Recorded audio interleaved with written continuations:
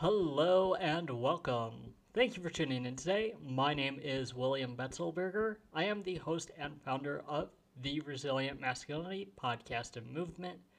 Thank you for tuning in today. Thank you for listening. Welcome back, and I hope you enjoy today's episode.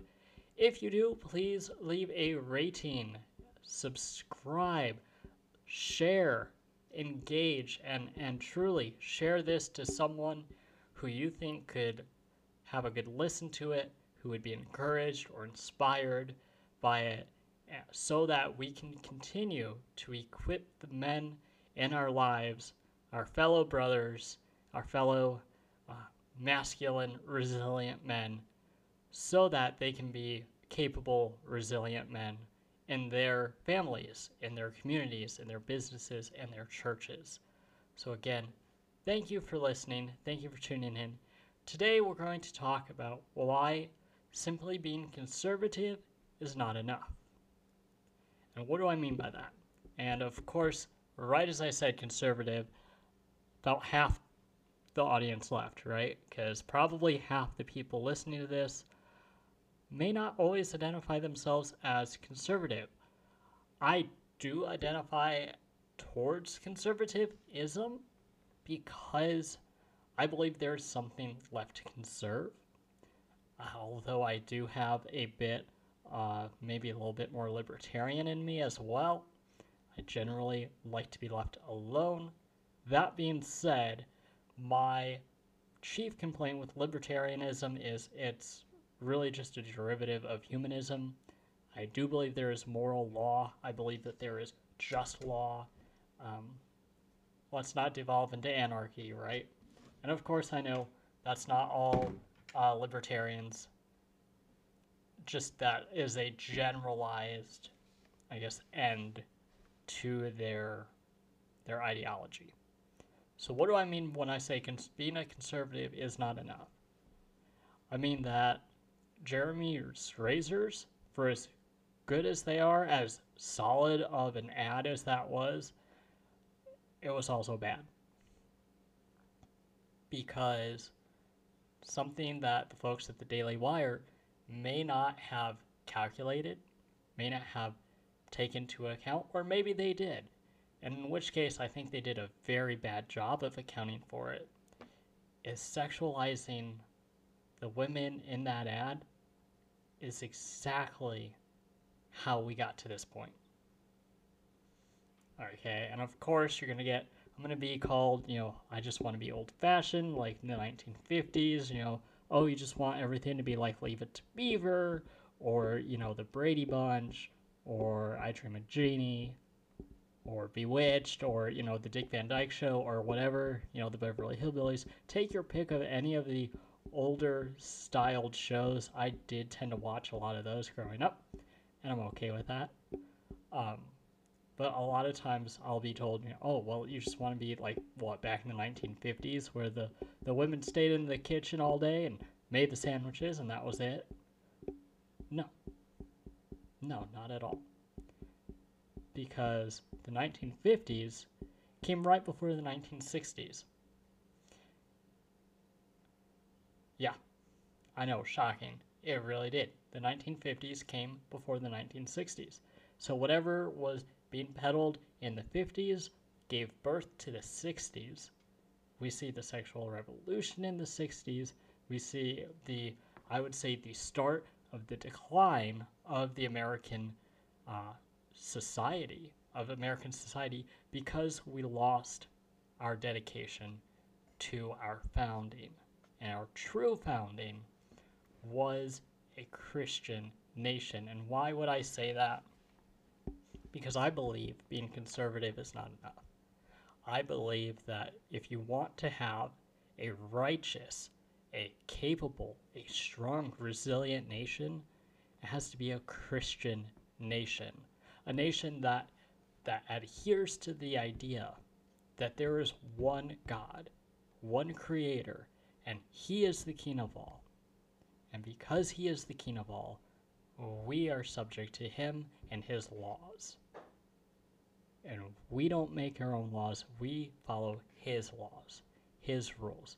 and we do not bend the knee to the woke ideology that you can be whatever you want to be, that, if you're a boy, little Timmy can become little Susie, and little Susie can become little Timmy. No, that's not how this works.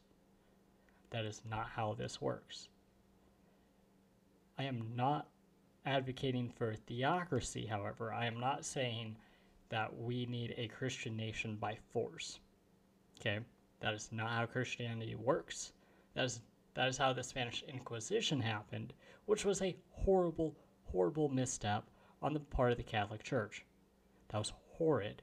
Nowhere in the Bible does it allow for a nation to conquer another nation and say, you are Christian now. Now go, you heathens, ye savages, and become Catholic. No, it doesn't say that. It's a horrible, horrible misrepresentation of the gospel. And just absolutely atrocious. Nowhere should it have ever happened under the name of Christ. That being said, it did. It did happen. I can't go back in history and rewrite it. History is not here to be my friend. It is here to be my teacher. Therefore, we shall learn from it. And learn from it we shall. So instead of thinking of a theocracy, I would say think of it as a Christian society. And what I mean by that is a society with enough people who genuinely believe in God as king. Leavening.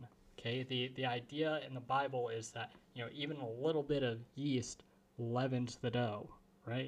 It permeates the dough, and it makes the bread better. It makes the bread bread. Same thing with a Christian nation. It's not that everyone's going to be Christian, but it's that there is going to be enough Christian influence to genuinely bring about a good, moral, righteous society. And that is what we had at the beginning of this nation.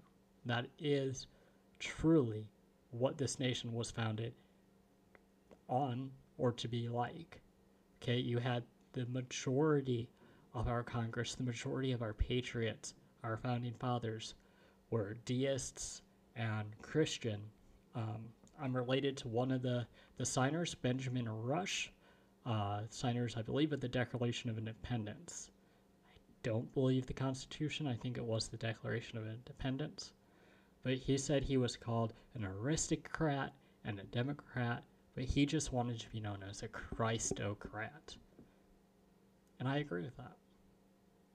Liberal, conservative, libertarian, Republican, Democrat, those things mean nothing. Those things mean nothing.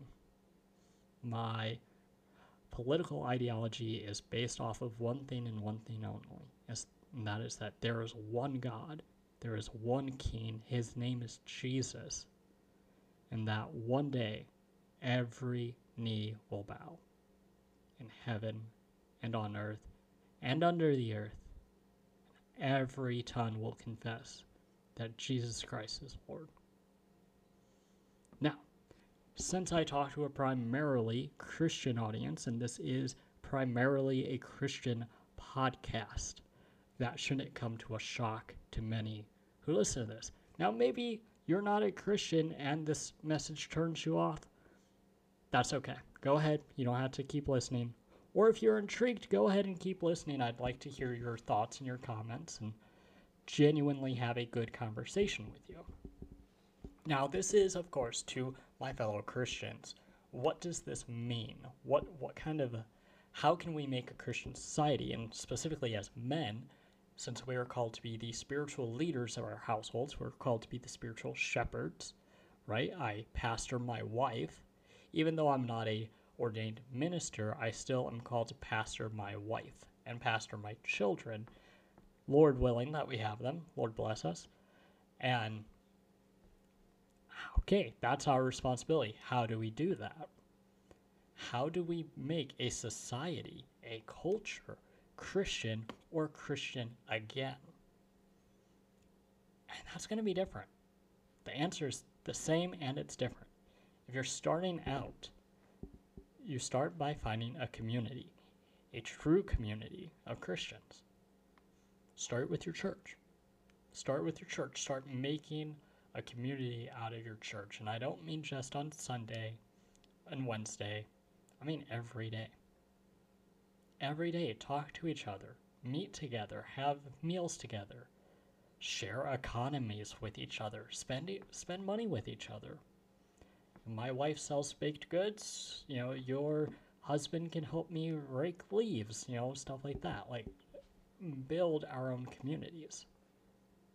Start with your church. Start with other Christian business owners. Okay, there's a Christian man in the local area who I want to have on the podcast one day. Several, actually. One is a farmer who my parents got meat from, and I want to get meat from as well. I want to support him and his family.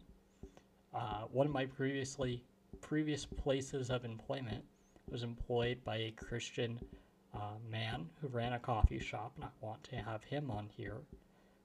There's Christian leaders that I'd love to have on, pastors, elders, men who lead in the community who are professing Christians, and I want to have them on so that we can discuss more what it means to be a man. What does it mean to lead, both in a spiritual setting, but also in a everyday setting?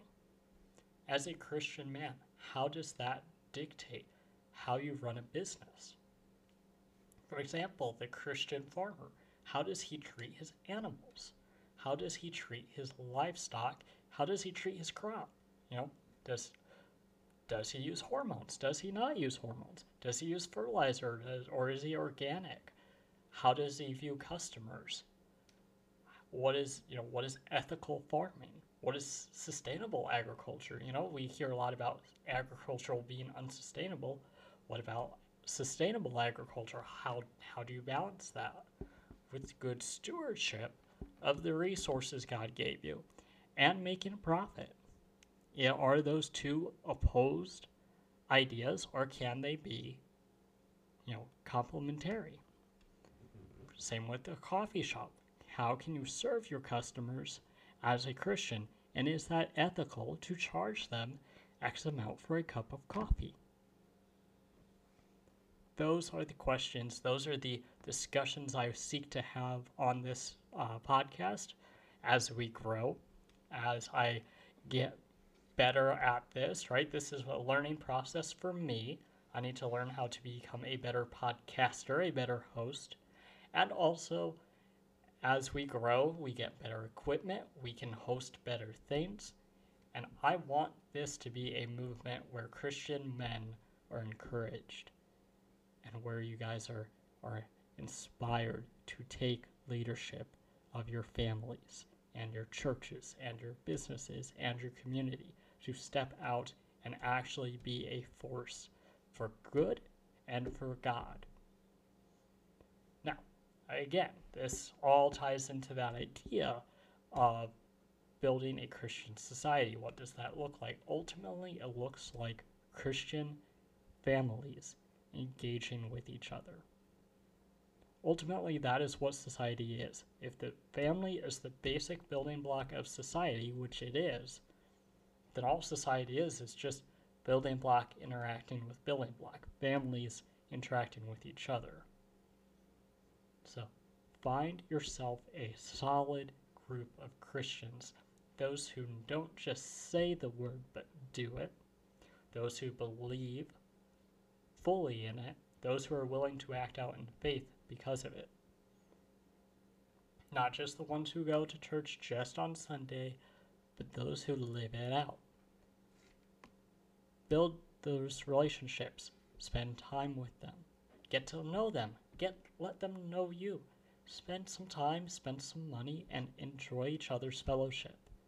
As you do so, your circle will grow, your bonds will grow, your skills will grow, right? You can outsource certain things to each other.